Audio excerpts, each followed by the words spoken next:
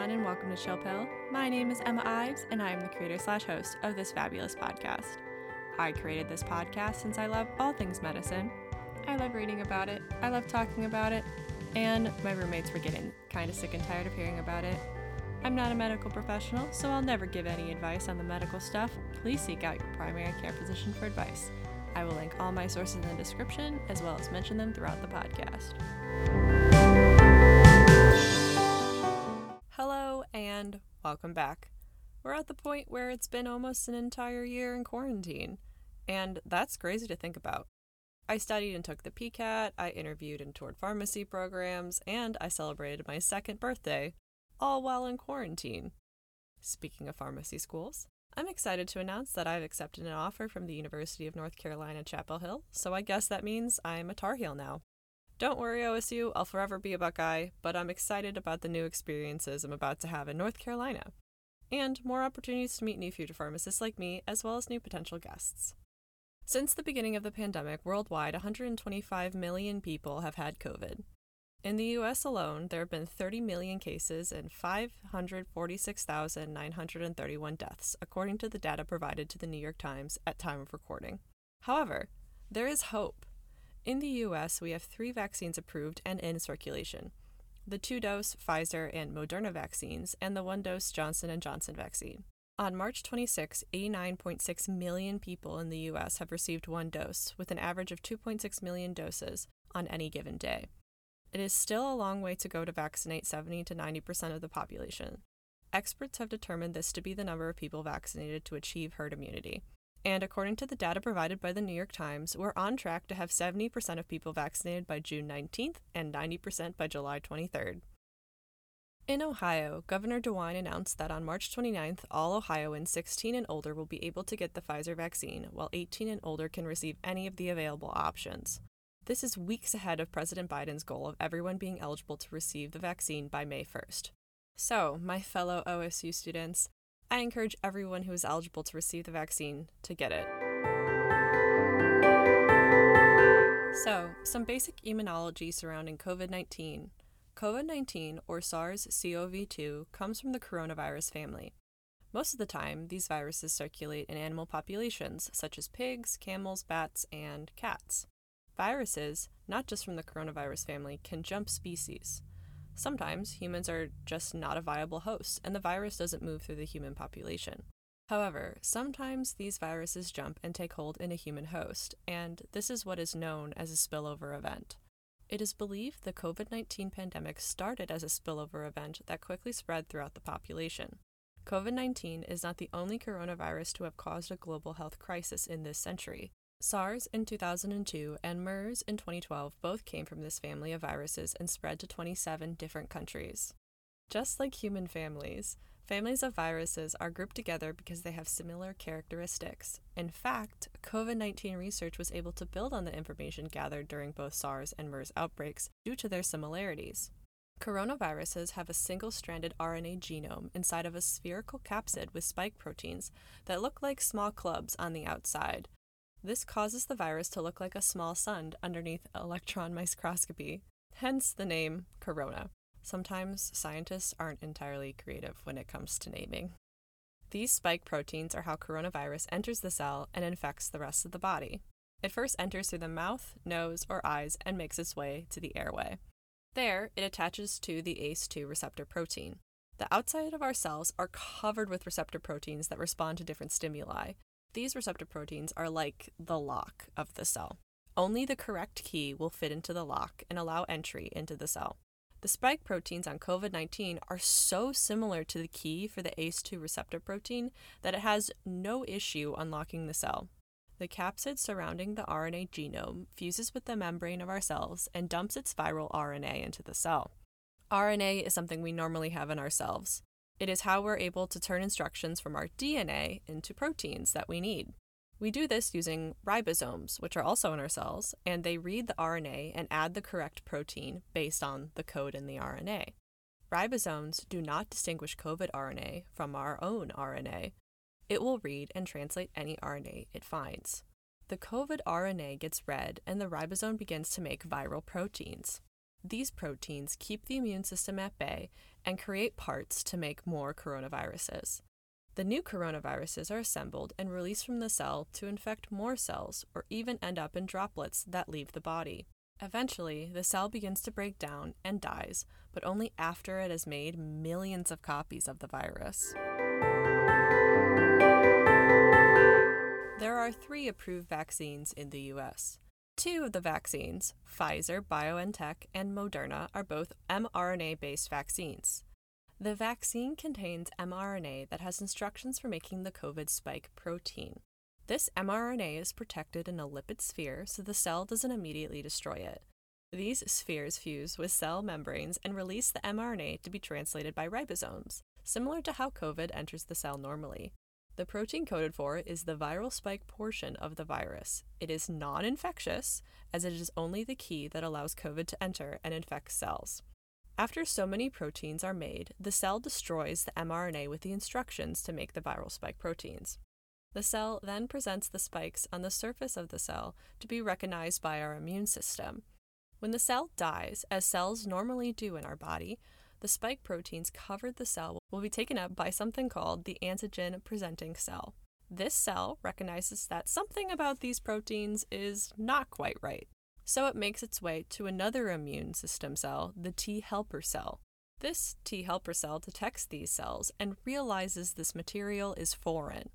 It raises the alarm for the rest of the immune system to prepare to deal with a potential invader. The helper T cell activates B cells, which make antibodies. These antibodies lock on to any viral spike proteins it comes in contact with. This is like putting clay on the top of your key. It no longer fits in the lock and therefore cannot enter the cell. These antibodies also mark the virus for destruction by the immune system. The antigen-presenting cell, which detected the spike proteins in the first place, activates cells called killer T cells, which, as the name implies, seek out and destroy any cell that presents the spike protein. Moderna and Pfizer both require a booster shot after the original shot. This is to prime the immune system and make sure that it has successfully learned how to recognize and kill the virus. Our immune system has a memory bank in the form of memory B cells and memory T cells, which remembers what the viral spike protein looks like, and thereby what coronavirus looks like, and how to create antibodies to combat the viral intruder. Pfizer BioNTech has a 95% efficacy rate in protecting against COVID, while Moderna has a 94.1% efficacy rate. The Johnson & Johnson vaccine differs from both Moderna and Pfizer in that it uses a more traditional form of virus-based technology. The biggest difference is the delivery mechanism of the instructions to the immune system. Instead of storing the instructions inside of mRNA, the instructions for the spike protein are stored in DNA, which are packaged into a adenovirus. I know that sounds bad. Adenoviruses normally cause cold or flu symptoms, but viruses are very good at injecting genetic material into other cells. The adenovirus used in the Johnson & Johnson vaccine does not have any of its infectious DNA, so it won't replicate itself within the cell. Essentially, it's just the transport mechanism. Once injected into the body, it bumps into the cell and is engulfed into a little bubble. The adenovirus then escapes from this bubble, travels to the nucleus where it releases the DNA. This DNA is read and copied into mRNA, and then the process is similar to Moderna and Pfizer vaccines, where the mRNA is translated into viral spike proteins, and these spike proteins are picked up by the immune system, and an immune response is mounted to produce antibodies. Compared to Moderna and Pfizer, the Johnson & Johnson vaccine only has a 72% efficacy rate in the US. It also has a lower success in areas where there are more COVID variants.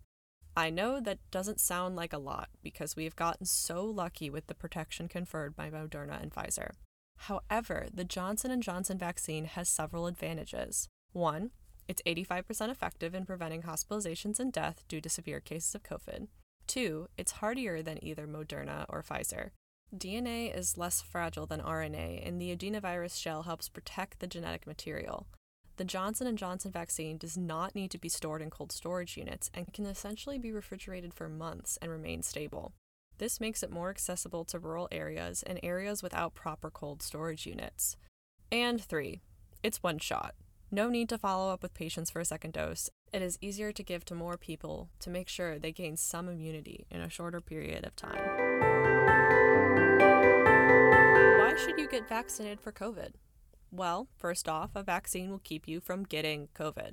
The 3 vaccines available have been shown through clinical trials to be effective in preventing COVID. It is also the safer way to build COVID protection. Sure, you can build immunity from getting COVID. The current evidence shows that it is uncommon to be reinfected with COVID 90 days after initial infection. But experts don't know how long the immunity conferred will last, which is why it's suggested that even if you've had COVID, you should still be vaccinated. Experts say that immunity conferred via natural infection is unpredictable. After a mild COVID infection, for example, antibodies were present for about 6 months afterwards. But asymptomatic patients made less antibodies than those that felt really sick. If you get reinfected with COVID but are asymptomatic the second time around, you could unintentionally spread the virus to others around you. With the vaccine, you gain immunity and maybe feel a little unwell for about 2 days to compare to having COVID and feeling sick for a number of days. Those who are unable to receive the vaccine rely on herd immunity to stay safe and healthy. If we reach 90% vaccination, we can confer this protection to those people and get back to seeing people in public, going to school, seeing concerts, watching shows, and all the other stuff we missed due to COVID. However, if you do get vaccinated, you still need to wear a mask, according to the CDC. I know this sounds weird, but let me explain.